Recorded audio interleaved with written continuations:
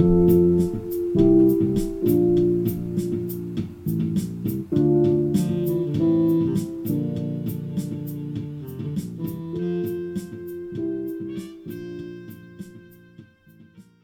like talk about like Pasek and Paul for a while, just because they're doing so much stuff. I mean, they did this, and like we can talk about Giselle, we can talk about Hurwitz, and we can talk about Pasek and Paul. Sure. In the beginning. Hey guys, welcome to the Cinema Talk podcast. That's our intro for the day.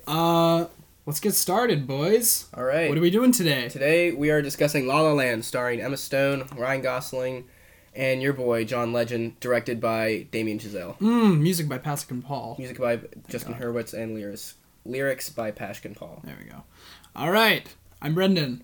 I'm Ryan. I'm Logan. Sweet. Let's do it. Give us a rundown. All right. So, a plot summary, real quick, coming at you. Gonna have to edit this out because I did not have the plot summary. It's okay. We can just. Right, so, like, be silent for a couple seconds. It's like. Mia, played by Emma Stone, is an aspiring young actress whose lead role right now is as barista at the coffee shop on the WB lot. Sebastian, played by Ryan Gosling, is a young jazz artist who wants to open up his own club. Unfortunately, he is stuck playing jingle bells at restaurants. The two run into each other many times, including on the LA freeway and in the restaurant that Seb works at, and eventually at a party where Seb's is playing. Mia and Seb start to bond as they look for Mia's car after the party, but they leave without exchanging information. A few days later, Seb breaks into the WB lot to find her and talk to her. They wander around the lot talking about acting and jazz when Mia gets a call back for a TV show.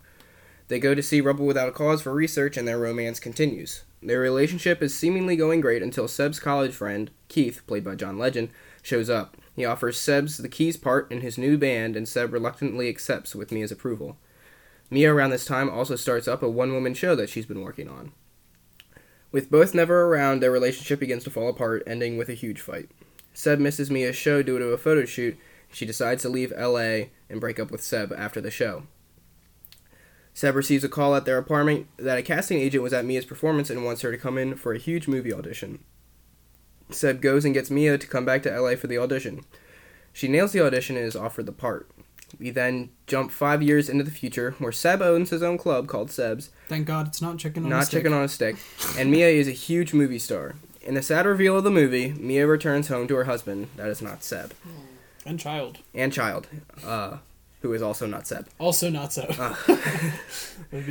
That would have been a great plot twist. If this were a rival. Yes. It would have been Seb. Your kid is Seb. Whoa. One night, Mia and her husband go out for dinner and randomly come upon a jazz club. Upon entering, Mia realizes that it is Seb's club. Seb plays their theme as we jump into a huge montage of what their relationship could have been if everything went well. Seb and Mia then share a glance and smile as she leaves the club, both now having what they wanted. And that is the plot of La La Land. I, of course, left out all the musical numbers, but they are also a huge part of this movie. Yes. All right. So I guess we'll start with the music itself. Music by Justin Hurwitz and lyrics by Pasek and Paul, who are now blowing up. We talk about our experiences with the movie. Yes. And Logan, you're wearing a Dear Evan Hansen shirt today. Logan, very topical. Yes. I could have put my hat on. Which you can, of course, see because this is an audio podcast. Yes, because this is an audio podcast. Right? But he is wearing it, I swear. Yeah, of course, that music I don't wear composed clothes. by Pasek and Paul. Yep. These lyrics done by Pasek and Paul. But both great. Little bit of behind the scenes with Pasek and Paul. They weren't actually originally they weren't part of the original team with this movie. They were brought on actually somewhat late in the pre-production process. Hurwitz and Chazelle worked together because they were college roommates. They've been working together on this movie for, I believe, around a decade until it was able to come out. And as soon as they brought in Pasek and Paul, they said they knew exactly who they wanted to write the lyrics because Hurwitz, while being a great composer, is not a lyricist, so they did need other people to come in. Turn off the humidifier in the background. But so yeah, what was your experience with this movie the first time you saw it? So the first time I saw this movie, I was coming back from Germany, actually. I was on a plane. I had been meaning to see the movie for a while, so it had already had the huge deal with everything at the Oscars, which we'll talk about. So we'll talk about that. Sure. But yeah, no, I was coming back from a flight in Germany, and I was like, oh, well, this is this is great. I mean, I'll just like watch this. It'll be one of the like the 8 movies that you watch on a flight, like whatever. And so I watched it, and I was just astounded. It was great.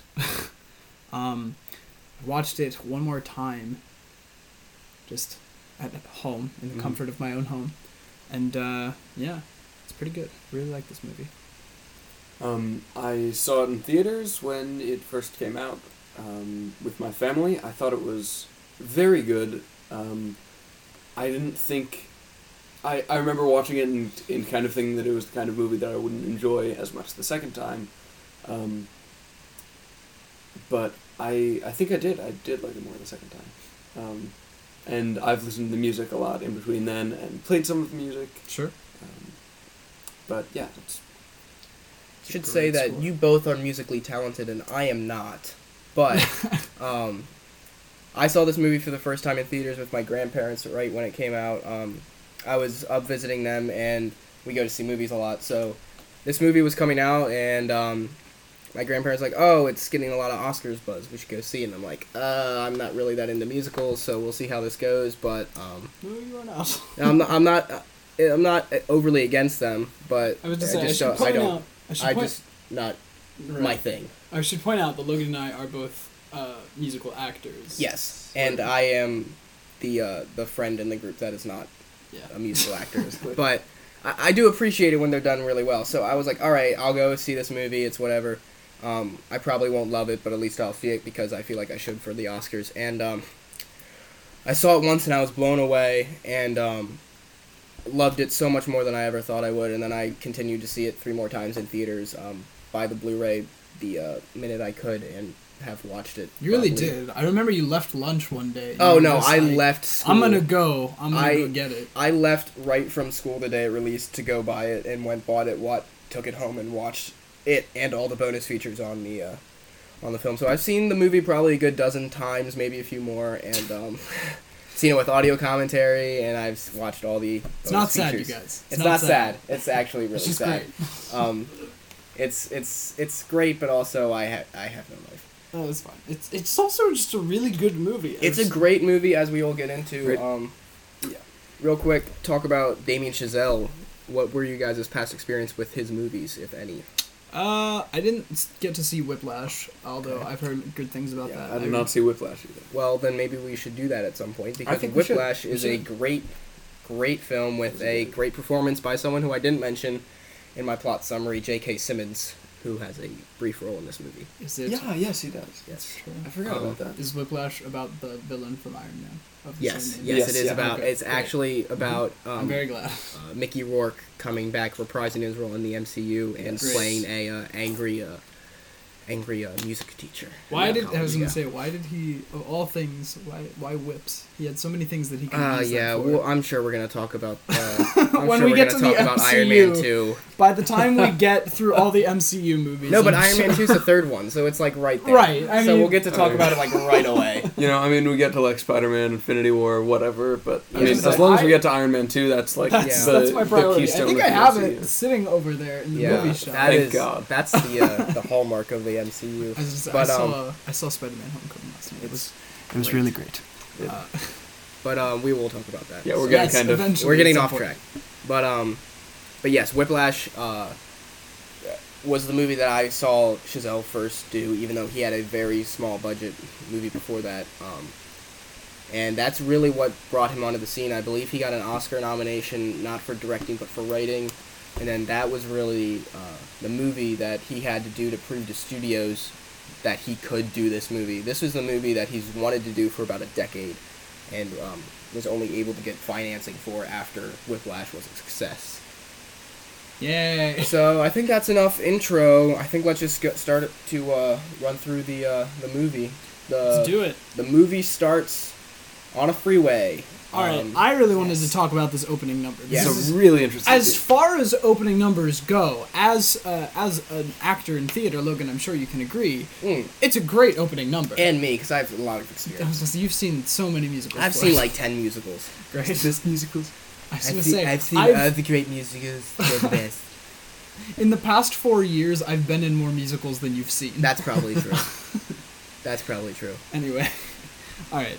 So the opening number is really great. As like we were talking about earlier, they shut down. They shut down a freeway. It was an easy pass freeway, so it wasn't like a main freeway. Right. But it was still an LA freeway. They shut down an LA freeway to film this number, which is crazy. It's really awesome. It's just an introduction to the setting. Like, it's not. You don't meet any of these characters later, yes, but they have such a story behind them. Mm-hmm. It's really interesting, especially like if you look at the lyrics. I mean, you can pull. We actually have the score sitting right here. If you want to look at the opening number and just how much thought went into this, into all of the different people that are coming to LA. It's. You don't even really get to see the two main players in the show. You don't see them until the song is over. Until the song's over. Yeah. But like you get all of this like great, like it's exposition, but it's done in a really great way. Which if you can do that in a show well, it really works. It doesn't introduce you to the characters per se, but it introduces you to their conflict in a way that is both entertaining and also kind of disorienting the first time you see it, because you're like, what am I watching? What is happening? Like the first time I saw this, where's Ryan Gosling? Yeah, the first time I saw this, I'm sitting there watching this song, and I'm like, okay, this is a good song, and this is a beautiful tracking shot, but what is the point of this? And you don't really understand, at least I didn't understand the point of it until I saw it a second time. Oh no, it's awesome. But it's fantastic. And as far as musicals go, there aren't a horrible amount of musicals that won't introduce both main players. Like, even Annie Get Your Gun, they don't introduce Annie right at first. And having played Frank Butler, I know this better than anyone. I was in the opening number as Frank, and so were all the other characters, even though they didn't introduce her. But this is such a rare occurrence that they don't... I mean, it happens, of course, or at least the main character shows up at the end of the opening number. Mm-hmm. Something along those lines. It's such a rare occurrence for it to work this well when you just have all of the, like... It's very rare that you get an opening number with random players that have no actual presence plot relevance. Right. That don't come back at all in the rest of the movie. Especially getting so much backstory from some of those characters. The woman at the beginning, who... And I can't refer to her by her character name because she doesn't have one. There is no character. But we get this whole story about how she left her boyfriend and they were both 17, but she was just, she wanted to follow her dream and come to LA. Mm-hmm. And we don't, that doesn't come back at all. Nope. We don't see her again. And we don't know who the guy was, but it still just adds to their greater conflict with following your dream and what you can compromise and about that. And even beyond the music in this scene, it is shot so beautifully with this one tracking shot. I believe the whole scene is one tracking shot. And also, beyond that, just having beautiful camera movement, the colors in this opening scene. If this ever comes to the stage, I can't imagine how they're going to do this. I don't know how they're going to do it because, I don't even know how you recreate the ending of this movie when we'll get there, but sure. I feel like this movie is so stylized with the camera that it's going to be hard for them to adapt it. Mm-hmm. But this camera, I like... this one for best... did it win for best cinematography? I know it was at least nominated. I will look it up. Yeah. I know it was either that or Arrival that won for best cinematography. I believe La La Land won for best cinematography. We've done so much research. Yeah.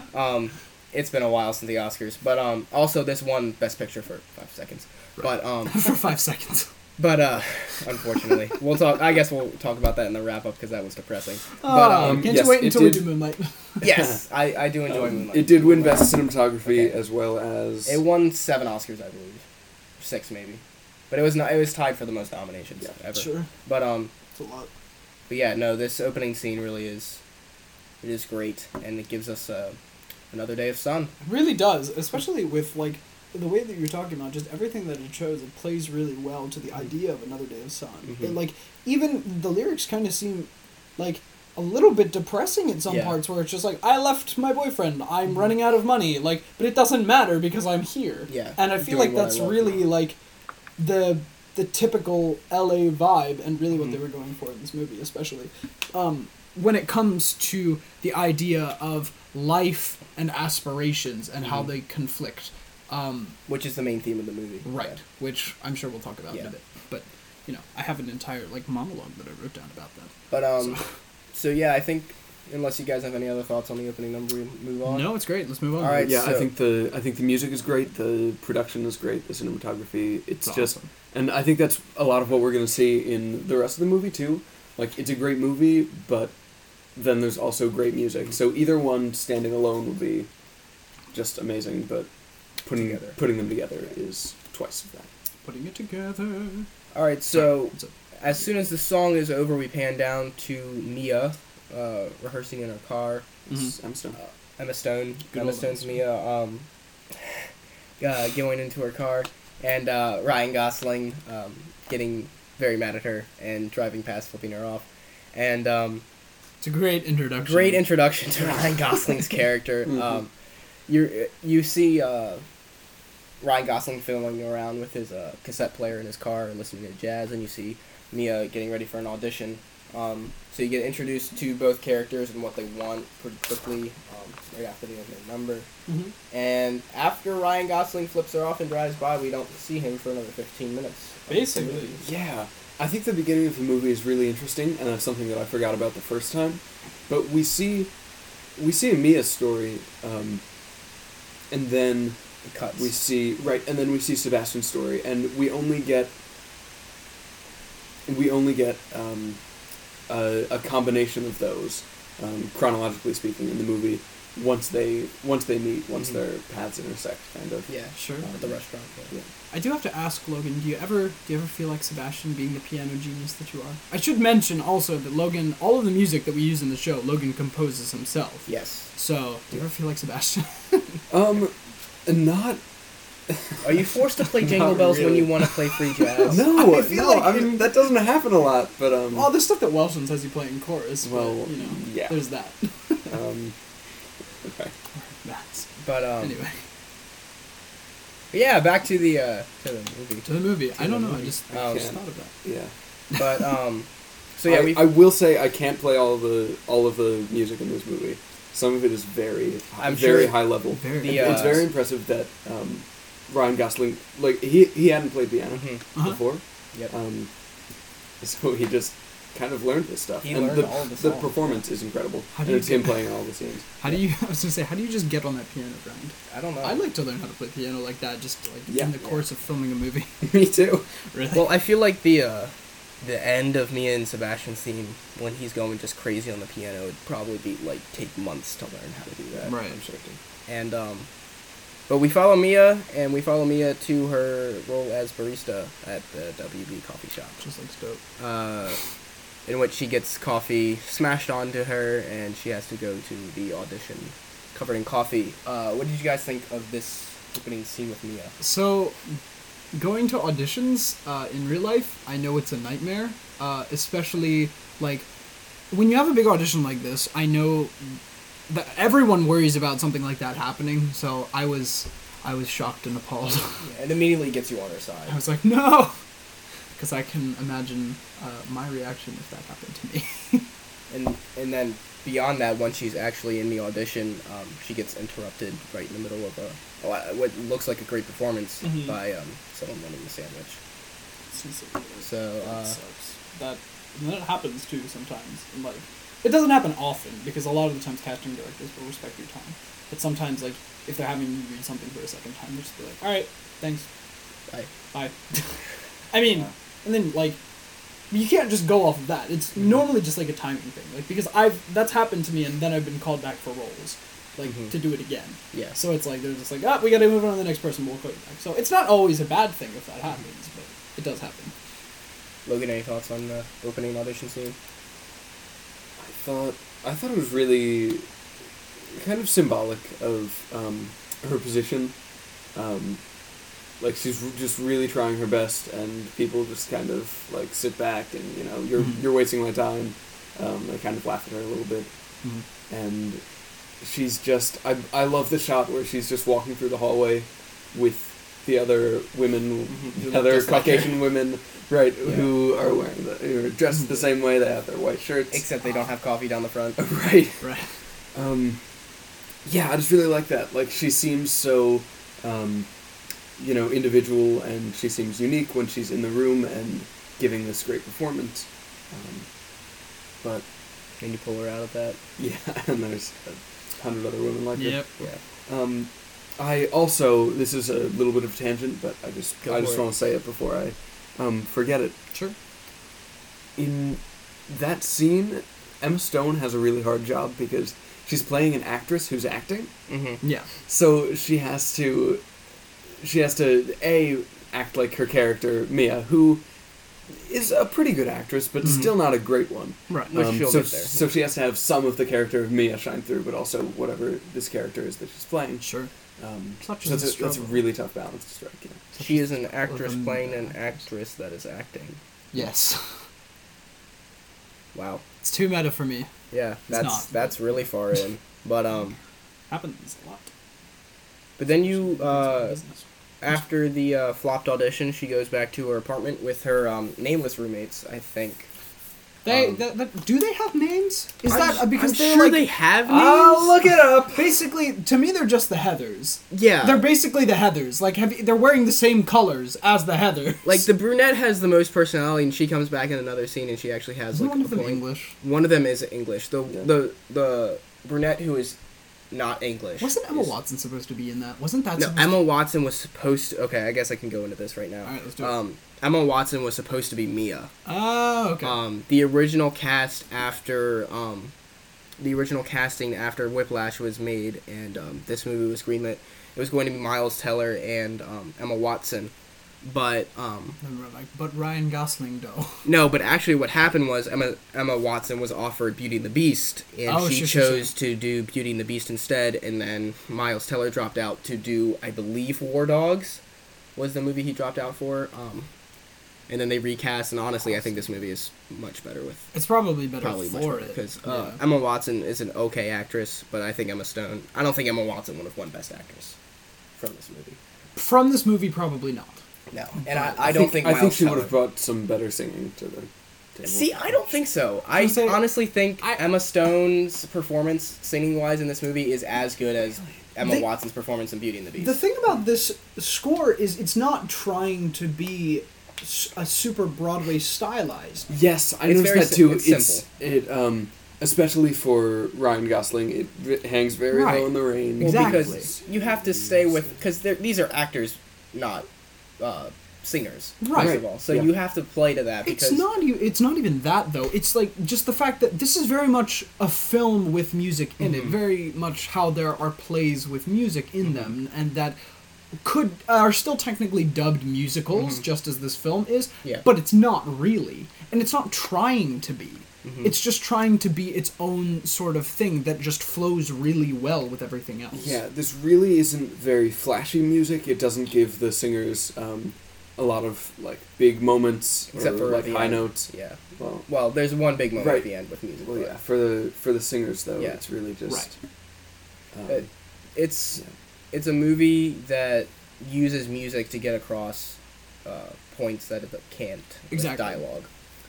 But in no way is it just a vehicle, a vessel for these performances, Mhm. like these amazing singers, Right. because they're not amazing singers. And that's I think that's part of the realism of it. Yes. I think that the difference between screen and stage is because the stage is such a raw environment in the fact that moments just happen naturally. On the screen, it's very much has to be manufactured. There is It's a very post- calculated. There's a post-production process in film, and there's not in Broadway. Well, obviously. So But that's why so many Broadway musicals fail when they come to the screen. Like, I can watch any musical that was made into a movie, like Phantom of the Opera or Les Miserables, and then watch the Broadway version. Will be like, well, this is so much more realistic. I mean, it's so much more raw, and that's why this film wasn't trying to do that. It wasn't trying to make itself into something that it knew it couldn't be. So, and I think that's why it worked so well. Well, and I think why I gravitate towards this musical and why I love Les Mis so much too, is because what the musicals I rub up against are when it's music first, story second, and I feel like I get less and less involved in musicals when I'm not involved in the story. Well, the So- purpose of music in a musical should be to move the story forward. I And mean, as actors, we sing when we can no longer express how we feel through words. So, But When words fail. yeah. Aha. Yes, Pasek and Paul. oh, okay, I didn't know that. But I did.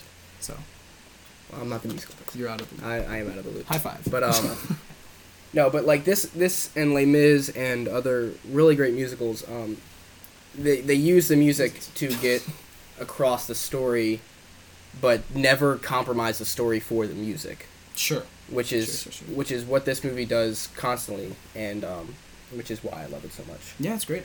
So then we get into actually, I think my favorite musical, actually just song in the movie, Someone in the Crowd. Yes, the roommates do have names. They're Tracy, Alexis, and Caitlin, I believe. I don't believe they those are ever ever. I don't mentioned think in the those names film? are ever said in the But film. That's Yeah, nice. they because- they are credited though. Sure.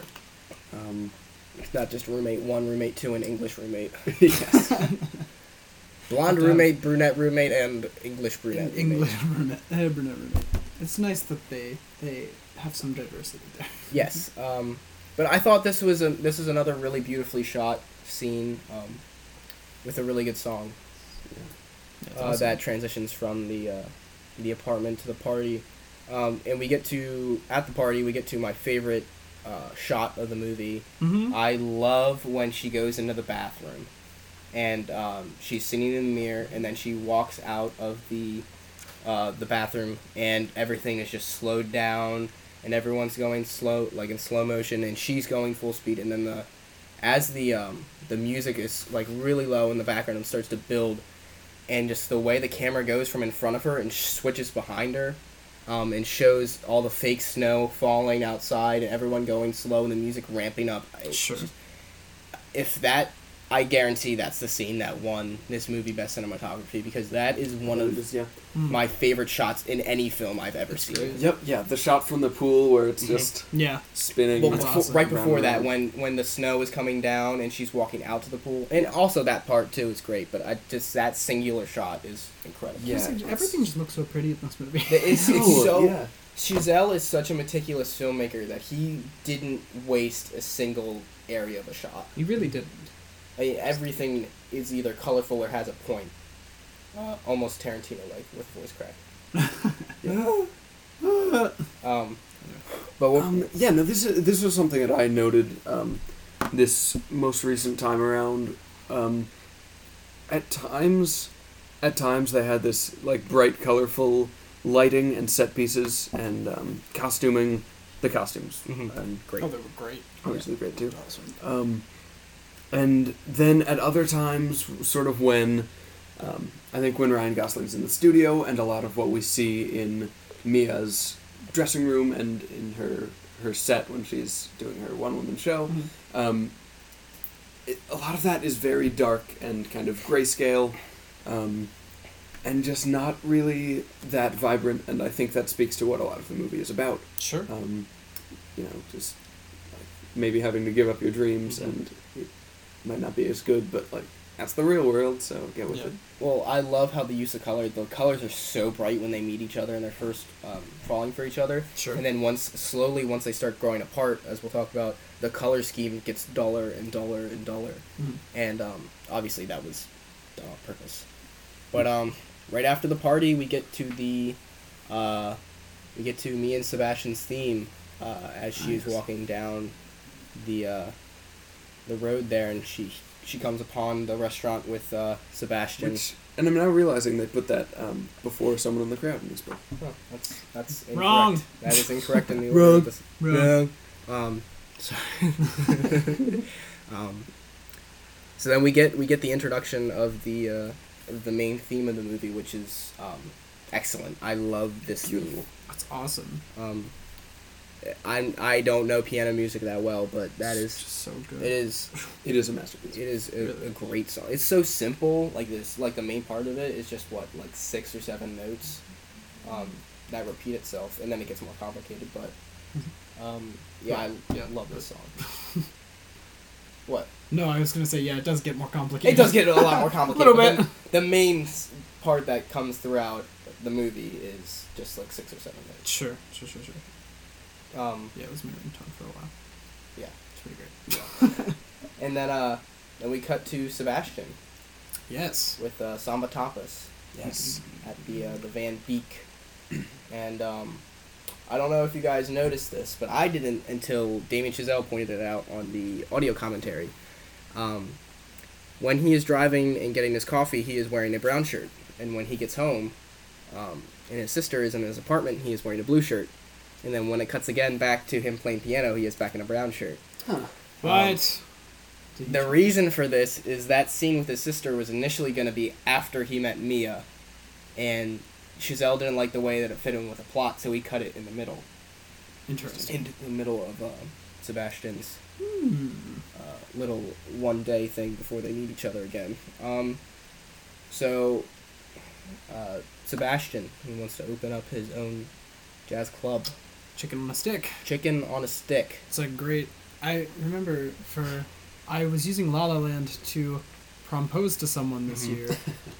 She said yes, by the way, just in case you were wondering. And we were brainstorming, and Floyd, you said that I should say, "Will you be my chicken on a stick?" Yeah, that's... After I said it, I realized that it probably doesn't sound quite, like... So, appropriate. I didn't use that. I did say... what did I say? I said something like... Something about another day, probably. No, I said... in the crowd. I someone in the said, crowd. it would be a waste of a lovely night not to go with you to prom, so will you be my someone in the crowd, or something like that.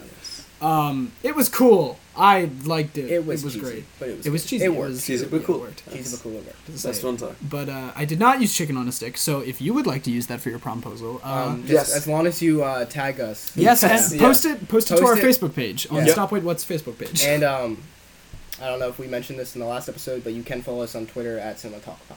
Yay! And then on Is that up now? Yes, Is that that's been up actually since Sick. That's been up actually since about February or March Oh when my I first gosh. approached Oh, you wow. guys. well, about all right. and then you can also follow us on Instagram on the Stop Wait What account. Stop which Wait is What, also up. Stop Wait What on Facebook and Instagram. And Cinema Talk Cinema Talk on on Twitter. Twitter. Because we're just branches of the same group of people. Which we So haven't whatever. given an overall name to yet. Well, actually, It's just we'll us think of one. three, and It's then some of our currently- other friends will be in Stop Wait What. Eventually, when we get them all together Hopefully to film Saturday. comedy podcasts. Maybe. We'll see. Maybe Saturday. Maybe. Yeah, here we're introduced to Seb, who I can relate to a lot, being obsessive about a certain topic. For him, it's jazz, and for me, it's movies. But Sure. I love this opening scene with his sister. Yeah, his sister who we never see again. She's No, Again, we do see again. We do. We do. The later in the movie when he is playing just piano at in a courtyard is actually his sister's wedding.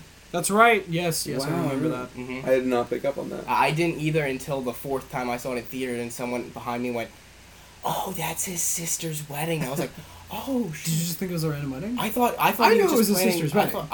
I did not pick up on it the first few times I saw it. Yeah, no. All right. Well, I had no idea. Someone put together that but- that redhead's the same redhead as the beginning. Interesting. Yeah, but I mean, she still doesn't have any lines. No, so she doesn't have it's any kind more of. lines. Yeah, This it's is kind of this just is it. like a character, just basically. It there uses- for a scene. And Yeah, he Right. uses her to set up Seb. Yeah, Yeah. basically. And from Seb working on that piano, we are then shown how he is reduced to playing Jingle Bells by a salty Yes. J.K. Simmons in a restaurant. Yeah, I love how we go Awesome. right from seeing him, like play this record, whatever this piano record is. He just kind of plays it by ear, and then we see him just playing these just Christmas carols, very basic arrangements. I love how he goes. How he sits down at the piano. He looks like he's about to play like a really complicated piece, and then he just puts that fake smile and just starts playing. "We Wish You a Merry Christmas" or whatever it was. But there's a funny fan theory. That I guess this is somewhat of a spoiler for Whiplash. That J.K. Simmons' character in this movie is the same character as in Whiplash, because I guess I'll say this. And spoiler alert for Whiplash if you haven't seen it. Just skip like 10 seconds. At the end, J.K. Simmons is no longer teaching jazz, and there's a fan theory that he got salty, moved out to L.A., and now hates jazz.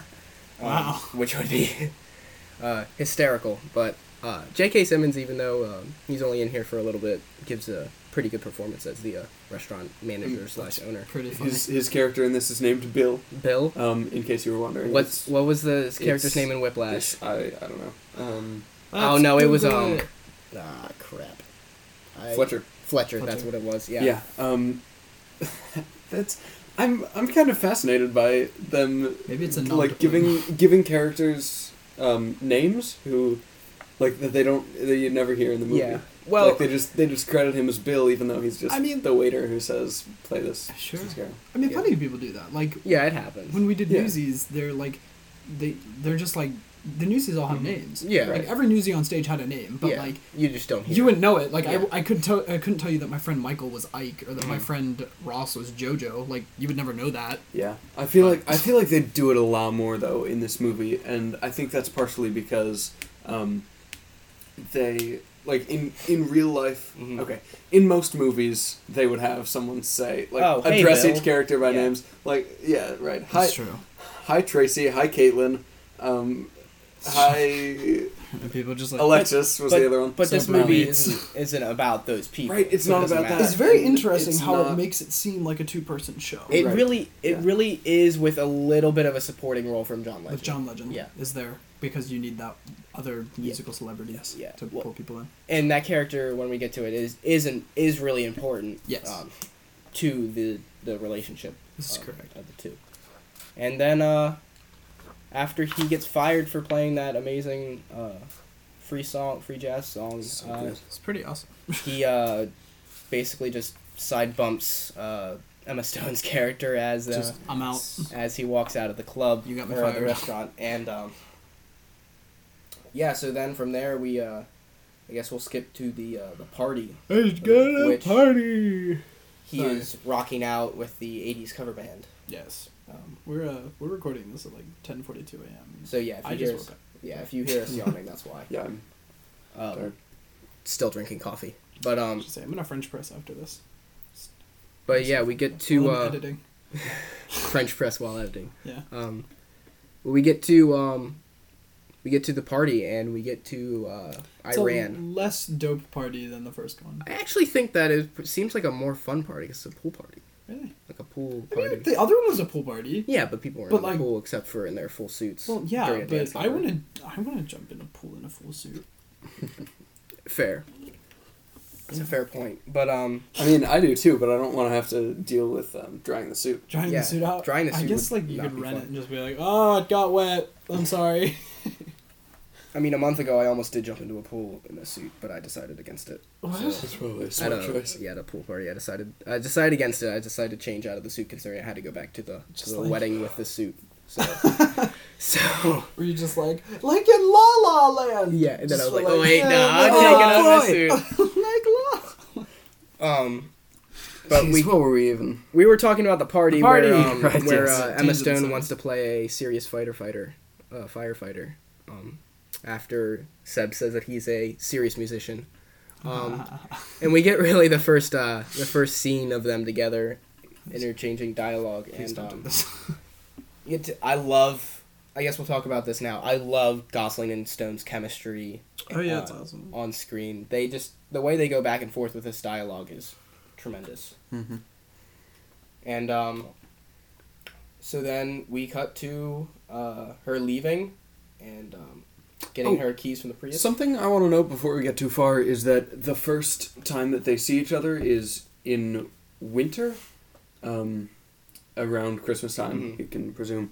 And then this party scene is spring. Yes. The first time they see each other, that isn't just him flipping her off on the... It's the same day. It's the same day. It's the same day. It is the same day. The restaurant and the freeway is the same day. Okay. Right, I guess. But yeah, I like that there's space in between. I mean, I think that's realistic. It is realistic. Just because we were talking about Newsies a little bit, Newsies, and just because that's kind of fresh in my mind, I'll use that as an example. Sure. And I'm sure it happens other places too. But Jack sees Catherine That's true. morning of one day, and then sees her at night, and then because she comes to Meta's show. He sees her very briefly after, and they're like, it must be fate. Twice in one day. I think it's and there's a really cute line that I feel like it might be a nod to that's in La La Land, where one of the characters says, This is like 2 times, you know. Keep running into each other. Right, we keep running into each other. Like, maybe it's meant to be. And Oh, yeah, like, that's- no, I don't think so. Yeah, that's Ryan Gosling says that when they're about to do a Love Late Night. He's like, you know, we keep running into each other. It must be fate. And she's like, no, I don't think so. He's like, yeah, no, I don't think so. Yeah, no. Yes, but some very witty back and forths in this song. They keep it conversational for a lot of it. Mm-hmm. Which also is shot beautifully. I love this Yes. song. Yeah. Also, It's a great song. Is it and a one great shot? Great scene. I don't know if it's one shot. Most of it. Most of it is one shot, but the sunset in the background mixed with Sure. the I mean, song and the dancing. it's like the dancing is fairly decent for, and like it goes back to this not trying to be like a Broadway musical. Mhm. It's a film with music in it. and Yeah. just aspects of that. And when you have music, you dance. And the dancing, even though it's not overly complicated, is really, I think, well done. It's simple and it's nice, and they're not tappers. You can tell that they're not tappers, but like, it's good. Yeah. It's nice. I like the little soft shoers. the little scene of her taking off her heels and pulling the tap shoes out of her purse. Yeah. Randomly having Just some has tap tap shoes. shoes. Well, I mean, I have my tap shoes in the back seat of my car. Yeah. So. And then the Prius joke was very funny. But Yeah. yeah, this is a really great song. I think I do really like the song. It's awesome. Yeah. I would like performing this with someone would be awesome. Yeah. It's a little low for me, but you know. And it is for most singers, I think. Ryan Gosling's vocal parts are incredibly low in Yeah. this. Like they're just very bass. But at the same time, he's not a bass. He's not giving this like He's like- strong thing because It's- it's down here. it's his natural voice. Yeah. It's nice. Yeah. But I think Gosling, in terms of singing, coming from someone who isn't a singer, I think he did a pretty good job. With he did this well movie. for two people that generally I wouldn't peg as singers. They Yeah. did really well because they weren't supposed to like. It's supposed to be an extension of their character, and their Right. characters aren't singers, so Right. Yeah, which works. it does work. And then they leave that area without exchanging information. Yes. And It's very weird. which, yeah, going back and seeing the movie again is kind of surprising. And the next time they see each other is when he breaks into the Warner Brothers lot. Can I get your number? But The back of your head look ridiculous. maybe the funniest scene in the movie is when he talks about how he hauled ass past the guard gate onto the Warner Brothers lot to get in. I would see do her. that. Yeah. I would. Are you kidding me? I would break into a movie set. That yeah, would to be meet fun. Emma Stone. Yeah, meet Emma Stone I would would. be awesome. I would break into the Warner Brothers lot to meet Emma Stone. Hey! We might want to cut that out because we might get I might get a restraining order. I was think gonna that's- say, Floyd, what are you planning? I don't think you have to worry about that either way. Yeah, that's probably true. I don't think anyone's listening. Any Warner Brothers or anyone. They're just like, listening to this. better check out this movie podcast to make sure that they're No not one's planning stalking to Emma break Stone. in. Yeah. No one's stalking Emma Stone. But so then this scene is really where they get to know each other. Sure. Walking around the Warner Brothers lot, she talks about her aunt for the first time. Yeah. Her And aunt. I love when they're walking in this scene, you hear the first hint of her audition song. You hear, and it's just kind of in the background, and I didn't notice it the first time because, of course, I didn't know the song. Yeah. Sure. But after listening to the music and just watching this movie recently, Themes. right, I heard it in the background, and I thought that's really strange because it's not supposed to be the later, and of course I realized it's very intentional. Yeah, because of the aunt. Yes. It's interesting how Audition is really, and that theme is really more about her aunt than Mia herself. Yeah. Sure. And They do that really interestingly, and you get the sense that outside of what we see in the movie, her aunt is kind of a big part of her life, or at least was. I would say her aunt is as big of a character as Keith, even though you never see it. Yeah, Sure. I'd say so.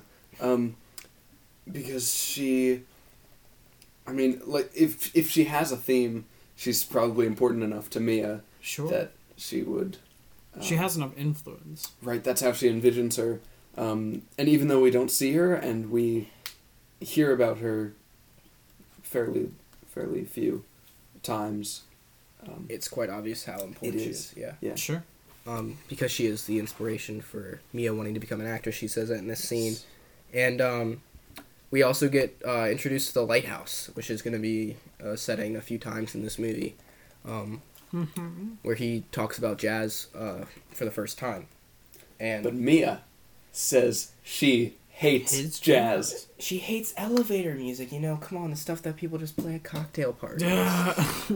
and it's almost like I see. I understand when people say that because I understand. Disrespect your man. I understand Sebastian's frustration because like sometimes when I talk about movies and I talk about like Oscar movies around like people who don't follow movies well and they're like, I don't like those boring artsy movies. And I'm like, they're the good ones. They're the ones that actually.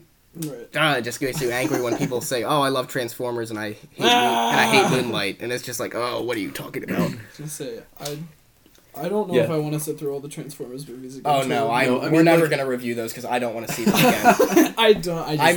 I've seen the first 4. I am not going to watch. If you're here, I was gonna say, if you're here for Transformers, you can leave now. Yeah, you can. Yeah, I mean, well, I think be our slogan. I think that same thing is something that certainly Brendan and I run into as performers, like people, liking the basic stuff, and like if it's too complicated or too artsy or whatever, then they're out. And certainly I, as a more like theoretical musician kind of, I definitely see that a lot. People who are like, I just want it to be in C and 4/4 time, and I just want it to be, no weird chords, but make just it 4 chords, and but it's not really interesting that way. It's like the people that have literally seen like Wicked and Hamilton, and that's it. And they're like, I love theater. It's like, you don't know what theater is. Don't get me wrong, I love Hamilton. I saw it, but it was great. And you just don't know what theater is. Yeah. I'm sorry. Did I tell you the story about the people who were... I'm going to go off on a tangent. Fine. Go for it. When I was at Dear Evan Hansen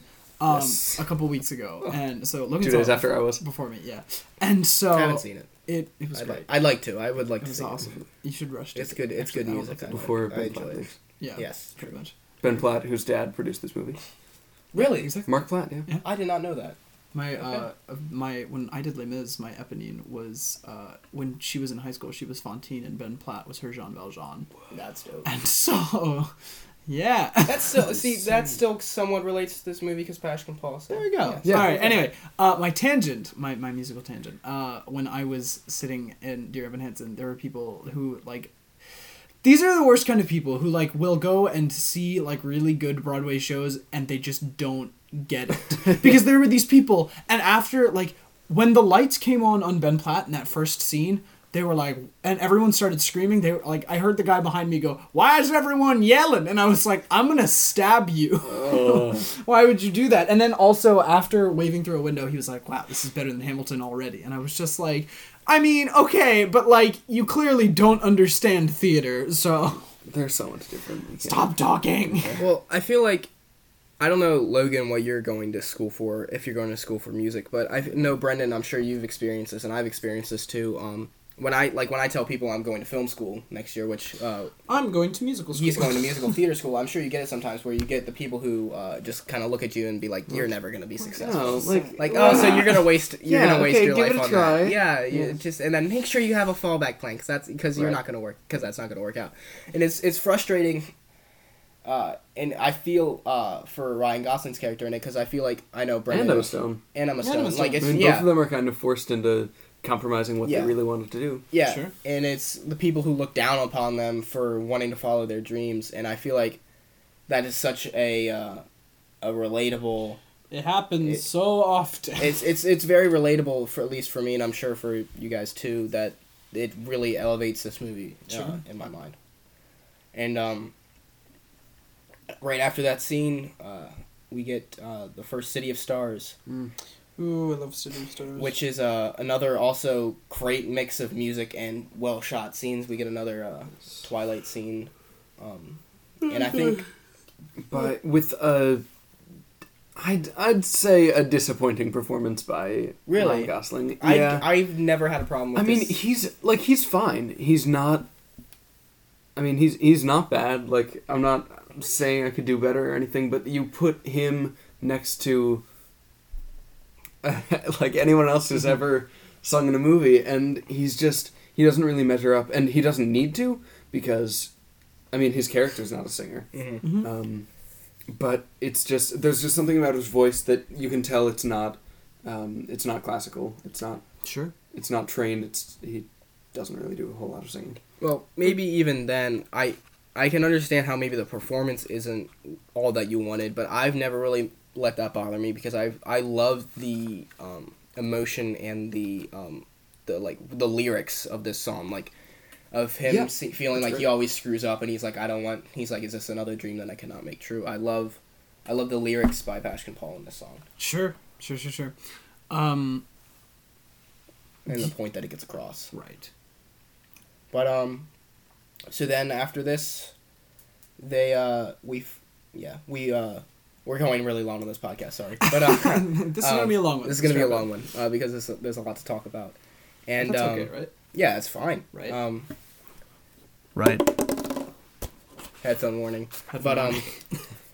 After we've already. This is where we your eardrums out. Yeah. You're welcome. Last episode when Brendan destroyed your eardrums. If you right, when I was talking about gravity. Yeah. But we find out that Mia has a boyfriend already, and we get that Yes. That's very interesting. I think a really well done scene of her boyfriend and her boyfriend's brother eating dinner, which I forget the actor's name, but they're both Josh Pence. That's the guy. He was one of the Winklevi twins in the Social Network. I don't know if you guys have seen that movie. But I love this scene with either her imagining it or the theme coming up over the loudspeaker in the restaurant, and her realizing that she needs to go. Interesting behind the scenes, actually right down that hallway, right near the speaker, was actually Justin Hurwitz playing the song on a piano, and them just making it look like it was coming from the speaker, so that way she would actually have something to react to. And I think this is one of Emma Stone's best scenes, just face acting. Sure. Acting-wise, not really saying any words, but really conveying what she's thinking through her face. And then we get... we talked a little bit before about how when we can't convey with words, we go to singing in theater. And in that scene, you kind of get the sense that she wants to sing, but she can't really, because she's in the setting with her, maybe he's boyfriend. Right, yeah. Her boyfriend, who's maybe a doctor or a lawyer. Something, yeah. Right, he has some high-paying job, some steady job, and you kind of get the sense that he's not a lot of fun, but, he always pays, and... Sure. He seems like a nice guy, though. Yeah. Even though it's just not obviously he's just not, exciting, and... Yeah. I don't know, you kind of get the sense that he's sort of stifling her as a person. So I like that scene. How she just does it all with her face. And then also another beautiful music swell as she runs down the street. And right, she rushes out, goes to the theater. Goes full Jurassic World and starts sprinting down the street in her heels. We'll do that later. I can't wait to talk about that. I like that movie. I liked it. It was good. We'll talk about it when this new one comes out.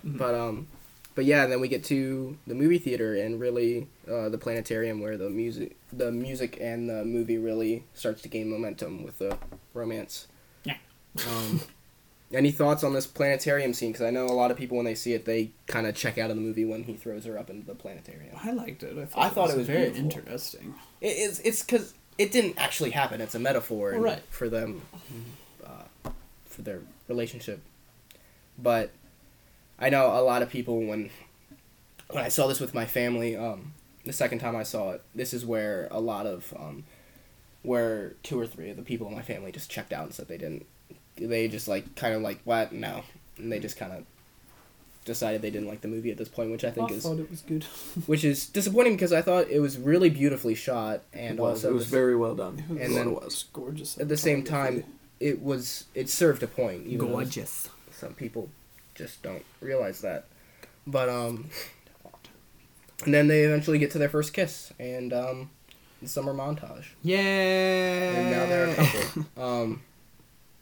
But yeah, I think in terms of It's taken us music-wise, like an hour to get to this point. I know we're getting there, folks. It's gonna be a long one. We Yeah, already said spoiler that. alert, they get together. Wow. They get together, and I guess we can skip the montage of them. Skip the montage. skip the They montage. float around in the sky for a little bit. It's pretty great. Yeah. They go on a lot of dates. They bond. They do some awesome stuff. They move in together. We don't see the roommates again now. Some of Bye-bye. the roommates leave, and I miss English roommate. I know she's English great. roommate was great. I miss the Heathers. But so then after they move in together, we get John Legend's character Keith, and the Yay, movie starts Keith. to fall apart. Aw. Boo. I love Gosling's reaction when Keith shows up. It's just like that. Oh crap! Because I think he can tell that he knows that he's gonna have to take this job. Yeah, well, I don't know how he doesn't recognize that it's John Legend. He's just like, oh my god, Like, John Legend, great to see you. Nice to see you from high school or college yeah. or whatever. But How does no one pick up on that? I know. I guess I John mean, Legend does the exist mustache, also. and it's not that good a No, it's not disguise. that good a disguise. It's true. He's It's like, very- oh, I'm pretending to be your college roommate, but I'm actually John Legend. It's also John Legend.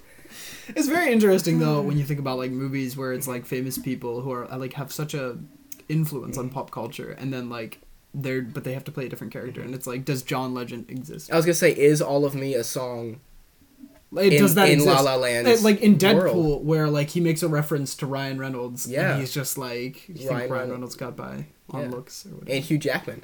Yeah, exactly. He references it's in my phone as Jean Valjean. Yeah. Say. But yeah, so this is where we get to start to see the relationship fall apart. That was fast.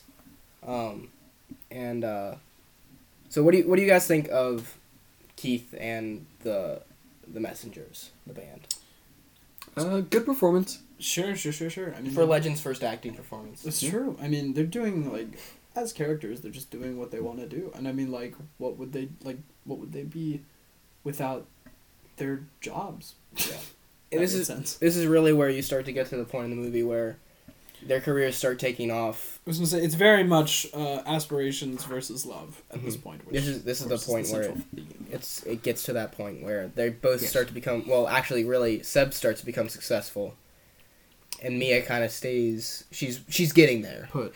Yeah, and I mean, well, of course, when you talk about the one woman show, Yeah. she like she's starting to develop it. right, but Which- then like it also seems like it's going downhill. It is going downhill. It's going good for Sebastian career wise, and it's starting to go downhill for Mia career wise. Right.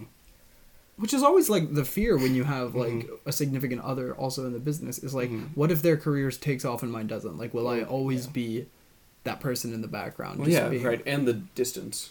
That too. Just a I bit mean, like because he's going distance to, is hard. Yeah, he's going all over the place for these shows. Sure. Of which she goes to one of them, and we get I think a pretty good song. A song that's purposely not great. Mm-hmm. I think because and purposely not the jazz that Right. Yeah. was It's gonna say, it supposed was to, just- it's supposed to be different. Right. And it's supposed to be Poppy. kind of right. It's supposed to be poppy. It's supposed to be kind of basic. It's supposed to be John kind Legend of to sell stuff. right. We're supposed to be kind of disappointed seeing Sebastian Sacrificing his right. art Yeah. for money. He's sacrificing It's his art very for money, but interesting. also at the same time, it's not a bad song. It's not Like, a bad still- song, it's a but it catchy just doesn't song. really fall in line with the it's- rest of it's, the It's really the movie. song that sticks out as different in the movie. Yeah. For a point. I yeah. saw on a YouTube playlist, this was before I bought the album, I was just listening to the music again, and it actually didn't have his song in it. Like, Really? of all things. Well, It's I mean, it really doesn't fit with the rest of the movie. Sure. And it's the only produced song on the soundtrack. And I mean, it really just feels like John Legend. Oh, yeah, putting no, himself it's- into the movie. well, John Legend, I believe, wrote the song. Well, right. So it was just like, So hey, it was and they developed it with Hurwitz and Chazelle, and I think which is good. But I yeah, mean, which is good. I think they said in the commentary that they wanted it to be a good song, but also not a great song, so that you can tell Sebastian's conflict in it. And then we get to I would say the saddest scene in the movie, maybe just besides the very end, where they get in the huge fight over dinner. Yeah. And right. I love the greens in this shot. Yeah. Just the color palette. What I really love is seeing the whole scene start to finish. There are very few cuts. There's the music in the background that Sebastian has put on for atmosphere. It's a very nice touch. I always like when there's something in the scene underscoring the scene rather than just a score Casual that someone's underscore. written. Right. And you can really feel like you're there. Sure. I just like it's a very realistic conversation. They repeat things. They interrupt each other. They, don't listen to some things. It's just. Yeah, I mean, like, things that I just had a random thought about. I was watching Stranger Things, and in the second episode during this one part, they use spoilers for Stranger Things. Also, I guess skip 15 seconds ahead if you don't want. Ryan is plugging his ears. Me too. Okay, so when Will's mom is trying to contact him, his radio starts playing "Should I Stay or Should I Go?" So it's kind of just that whole thing. It really plays to the scene, especially it makes sense in the context of the scene, which is really good. Come back. Okay, so all right. I don't know where you're going with that because I didn't hear what you said. Anyway, but, it's okay. I'm done. I'm done with the Stranger Things. But there we go. So then we get to Mia's play, the one woman show. Yes, the one woman show. And This is actually pretty good. One person. I mean, we don't really see it. No, we see some parts of it. And We see we see the very end of it. It just looks that those don't really seem to work very well on Broadway. No, I don't get why she had it be a one woman show because there was obviously more characters than one, and I don't feel like acting wise it'd probably be easier to play off of someone. Exactly, It trying to do definitely a one woman a one person show is just trying to do a really really long monologue. Yeah. It just seems kind of well, you should have had at least one other person on the show. Yeah. Gotten someone. I'm sure you could have gotten someone else on board with it, but maybe she just wanted to showcase herself. I mean, just do an actor's showcase or something like that. Right. How many people are gonna show up to a aspiring actress's one woman show in LA? Right. Apparently 12. Yeah, Basically. 12. Her roommates. I mean, some janitor and a casting director for some reason. In NYC, if you do a one-person show, you better have either the support of a producer or something like that, or you better already be famous. Yeah, Louis C.K. does a one-person show, and he's obviously very well established. Yeah. But Yeah, no, I feel like it was more of just a metaphor of her solitude and how it's a tough business and she feels just kind of alone. And it's realistic that no one showed up. Right. No one was going to show up. Yeah.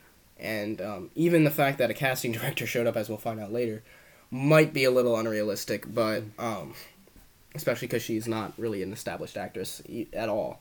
But the only there are very few one-person shows that I've actually heard of that are successful. Yeah. The main one that I think of would be I Am My Own Wife, which is great. And I mean, you can perform it on a small stage. I saw someone was doing it at Syracuse University, when I went and toured there. But it's hard. It's definitely hard, especially even two-person shows or three. You look at Tick Tick Boom. It's a musical, and it's really good. It's really good. Don't get me wrong, but it's really hard to do. So, especially just because everyone in the show needs to be stellar. Oh yeah. When you do a 3-person show, you need to have a really good cast. Mm-hmm. And I mean, to some extent, this movie is a 3-person show. Really, almost a 2. It's almost a 2-person show because John Legend isn't that important. He sings one song, and his character is more important story wise than actually performance wise. Sure. Then we get the photo shoot, which is I think a great scene. Yeah. And then also where she decides black and red keyboard. Yes, it's pretty cool. With the that's a sick scene. And then I think we should probably get to the point now where he goes up. She leaves LA, and then he goes up and convinces her to come back for the audition. Yes. Which is some good scenes, but not really anything to talk about, I don't think. It's just so many car jokes. Yeah, lots of car jokes. Lots of car jokes with that vintage. And I do enjoy when he starts to pull away, and then she's there with the coffees. But besides that, it's a cute moment. Really, the scene in the movie, the scene that won Emma Stone her Best Actress, is the audition scene. Yes, the audition. Yeah, this is really good. Fools who dream. The lyrics, like we keep going back to in this song, tell you so much about Mia and also about her aunt. And the first time I saw this movie, when she, it's just such a passing line, but it's so important that her aunt died. Mm-hmm.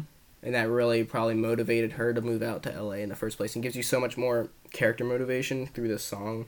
And Emma Stone's performance, whether or not you think she's a great singer, her performance in this scene is incredible. Absolutely, yeah. Yeah, I mean, just regardless of anything else, the performance of the emotion that we get is incredible. Even if the singing, even if she's not a classically trained singer. It really is about the emotion in the scene. Yeah, it really is. And she pulls off that emotion well. Like, she does. Superbly. I love the, excuse me. I love how she just kind of talks into it and then gradually starts singing. Mm-hmm. The score coming in just a few measures in. I think that's very well done. One of the best again, in the movie. Yeah, again, great directing job. Oh, great yeah. cinematography. Yeah. The way the lighting goes down, and it's just her, and the camera spinning around her throughout the scene. Really, Yeah, and really well Was done. that all And done in you one can- shot? I believe so. There I wasn't think a it cut. was, which is I mean, they really could good. have hid the They cut. love just doing one shot. They could have hid the cut, but it was meant to be a one shot.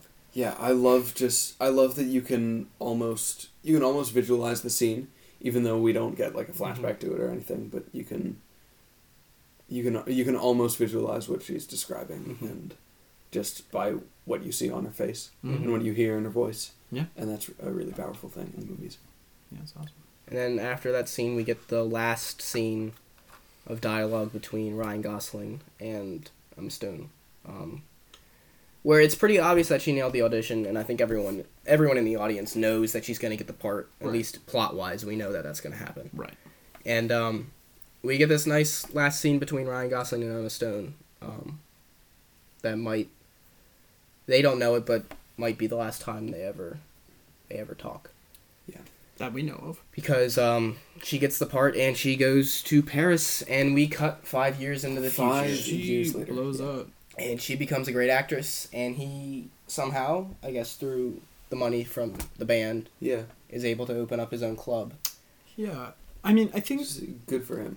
the beautiful thing about La La Land is just the love story is so incredibly realistic and simplistic, and that makes it so beautiful. I mean, the conflict in the end is ultimately between the desire to be together and their aspirations to succeed as artists in an ever-changing industry. Yeah.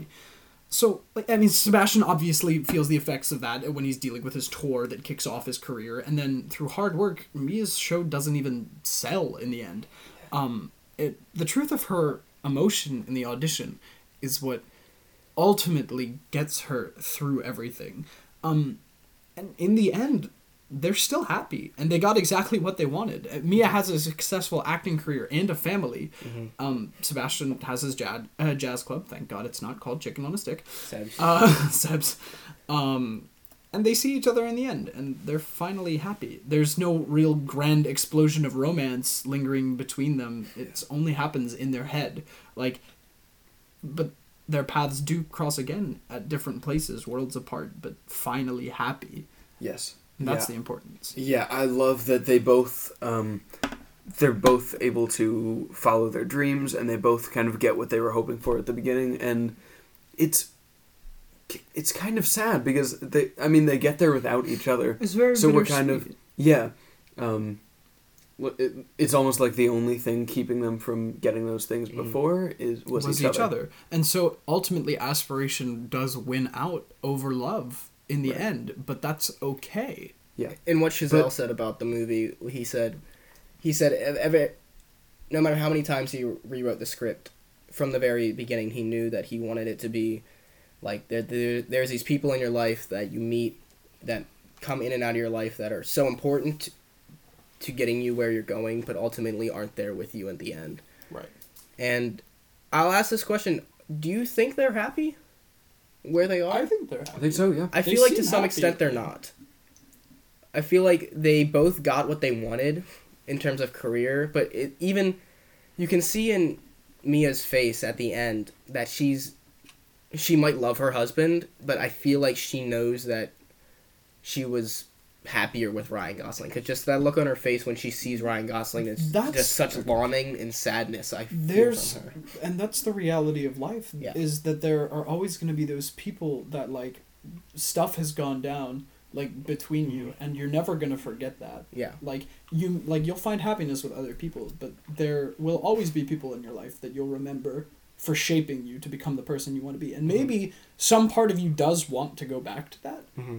You don't have to. Absolutely. But yeah. I I feel like some of that comes through this idea of they changed each other, but they don't end up in each other's lives, in any significant way, of course. Yeah.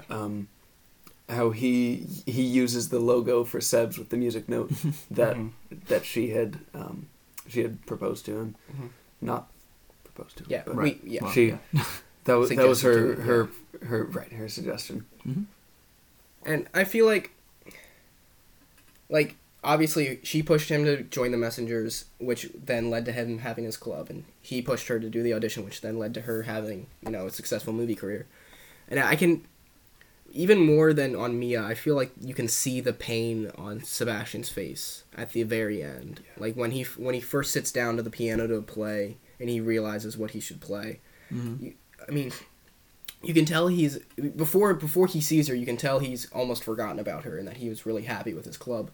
And that, when he gets up on the stage and he's got all this charisma, and then as soon as he sees her, just you see this like sadness wash over Ryan Gosling's face. And I think but in the end he smiles. In the end he so smiles. And they both smile and they both recognize what they did for each other, but I feel like while they are both happy where they are, there is some twinge of sadness in there too that really comes across. And I think even though, I feel like that's the audience's sadnesses too, because we've gone through this whole movie of them and they're not together, and no, even though we do get that beautiful epilogue, which I love, the what if scenario, the music in it's great, and also I love the again the cinematography and the camera, and I'm sure that was all done in one shot. Oh yeah, which is awesome. Yeah, but I love especially the black room where they're dancing, just the way the light's reflecting, and really I think the epilogue is the best music. Yeah, a lot of variation of styles musically and aesthetically. Mm-hmm. Mm-hmm. And even to when you get to the blurry 8mm film with who would be their kid. It really, the first time you see it, you're like, oh, please let this be reality that actually happened, even though in the back of your head you know that this isn't real. Yeah. I'm going to be honest, I had no idea what was happening the first time I saw the movie. I was like, what is this? Like, what's going on? And then afterwards, sort of, talking about it and just thinking about it a little more, I was like, yeah, okay, that makes sense. I understand. I like it. I like that. It too. Oh, I love it. It's great. And it's both heartwarming and heartbreaking at the same time. I really like the fact that they recognize what could have been. Yeah. But that they're not together. They're not together. And I do love the ending shot of them just looking at each other, smiling, acknowledging it, and walking away. So do you guys have anything you want to talk about before we wrap it up? I think we've covered everything. We have talked if we for haven't a covered very everything. long time. Almost an hour and 15 minutes. That's pretty good. That's okay though. So I guess we'll give our final thoughts and ratings and wrap it up. Can we rate this? With 2 ratings with music and film? Sure, go for it. I'm just gonna do my one combined ranking, but if you want to do it separately, that's fine. Go for it. So, final thoughts and ratings, Brendan. So my final thoughts are just that this is film in its purest form and combining elements of all things that make it what it needs to be. Mm-hmm. It's not trying to be a musical, as I've said numerous times. It's not but at the same time, it's using the elements that it needs to create this product that ultimately produces an amazing story.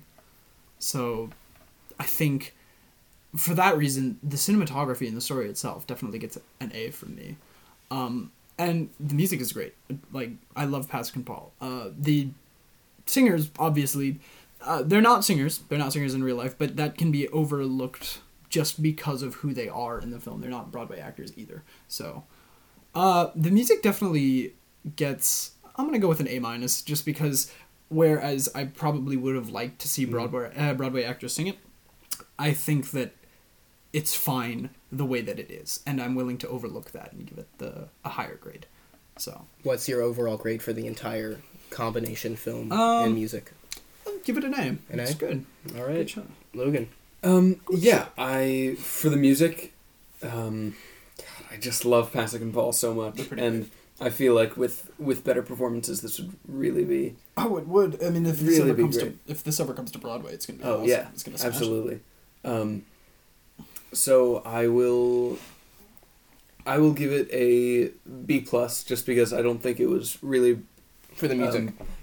just really brought to life in its full potential. But and honestly, at the beginning of the day today, I would have probably given this movie a B, on the cinematography scale, just as a film without the music. But I really think that through talking about it and discussing it and looking at some of the larger themes, I have to give it an A. Mm-hmm. It's because I really have a new appreciation for it, and I've really seen a lot of things that I didn't see before. Mm-hmm. So for the whole product, what's your overall grade? A-. A-? Yeah. All right, so for me, this is my number one movie of last year, and it's probably up there, tied with Force Awakens for my favorite movie of the decade. So far, I'm sure we'll talk about Star Wars at some point. But when we get to Star Wars, it's gonna be. Oh boy, those are gonna be longer than this. Definitely for sure, especially Phantom Menace. But oh god, but talking about the prequels. We will talk about the prequels when we do Star Wars. But yeah, everything in this movie works for me. Especially I feel like I might even enjoy it more as a person who isn't like so into music, that I like maybe the performances didn't bother me the way it would bother someone who is, musically trained. Aficionado. Yeah. Like as someone who's bothers me. Not even that it bothers you, but that understands it. Yeah, you understand it more, and I feel like story wise and direction wise, Chazelle is Chazelle's masterpiece, and I don't know if he's ever going to be able to make a movie that I love the way I love this movie. And I guess I understand that there is problems with it musically, but it doesn't bother me at all, in that this is my number one movie of last year by far. I loved Moonlight. It's in my top 10 of last year, but I really would have rather seen... I understand culturally that Moonlight is a more significant movie, in that it's really important that it won Best Picture, but I would have voted for La La Land for Best Picture. Emma Stone definitely deserved Best Actress, and Chazelle deserved Best Director, and even though Gosling didn't win Best Actor, I feel like he was second. Casey Affleck deserved that for Manchester by the Sea. But overall, I love this movie. There is not much better that you can see, and I'm going to give this movie an A+. So yeah, that's our second podcast, and we ran almost an hour and 20 minutes on that one. Dang. That's good. There was a lot more to talk about in this than Arrival. Most other ones. Most other movies. There's so much between the music and the movie, and especially with your two experiences. Yeah, sure. I feel like this is going to be a lot more interesting when we get to new releases, because when we have these movies, we can sit down and watch and prepare. Well, right, and you loved Arrival, and so you showed it to us, and we loved it, and we all knew La La Land. It was one of the best movies of last year, and so obviously we're gonna give them all A's and A minuses and A pluses. We've talked about my number 2 and number 1 movies of last year, Sure. so trust me, I am not this kind to most movies. When we talk about Suicide Squad, we'll talk about that. Oh god. Oh yeah. But yeah, so I have given this is one of 2 A+ movies of this decade for me. So it's good. But yeah, once we get to, it'll be interesting when we get to Kingsman: The Golden Circle and Blade Runner 2049. Yeah. And yeah. When it's fresh, when it's right after seeing it for the first time, and especially when we get to Justice League. I was gonna say the new Star Wars, but then again, we will. I feel like we will do Star Wars, but I want to wait for 9 to do Star Wars. Okay. So we'll probably do Star Wars once we get to 9. Maybe Han Solo. Maybe we'll do it for Han Solo when it comes out in May. Sure. But yeah, that was our long podcast, and All right. There we go. Yeah, we did it. we don't know what our next podcast will be, but it will be out to you next week. So All right. thanks for listening, guys, and follow us, Stop Wait What on Facebook, Stop Wait What on Instagram, and follow us at Cinema Talk Pod on Twitter, and check out our Floyd 17 on Stardust. It's a new app that I'm happy to be on. It's very small, but you give 30-second reactions to movies, and if you want to see more of my reactions to movies, check me out on our Floyd 17 on Stardust. Check it out. So thanks for listening, guys. See you next time. We'll see you next time. See ya. Bye.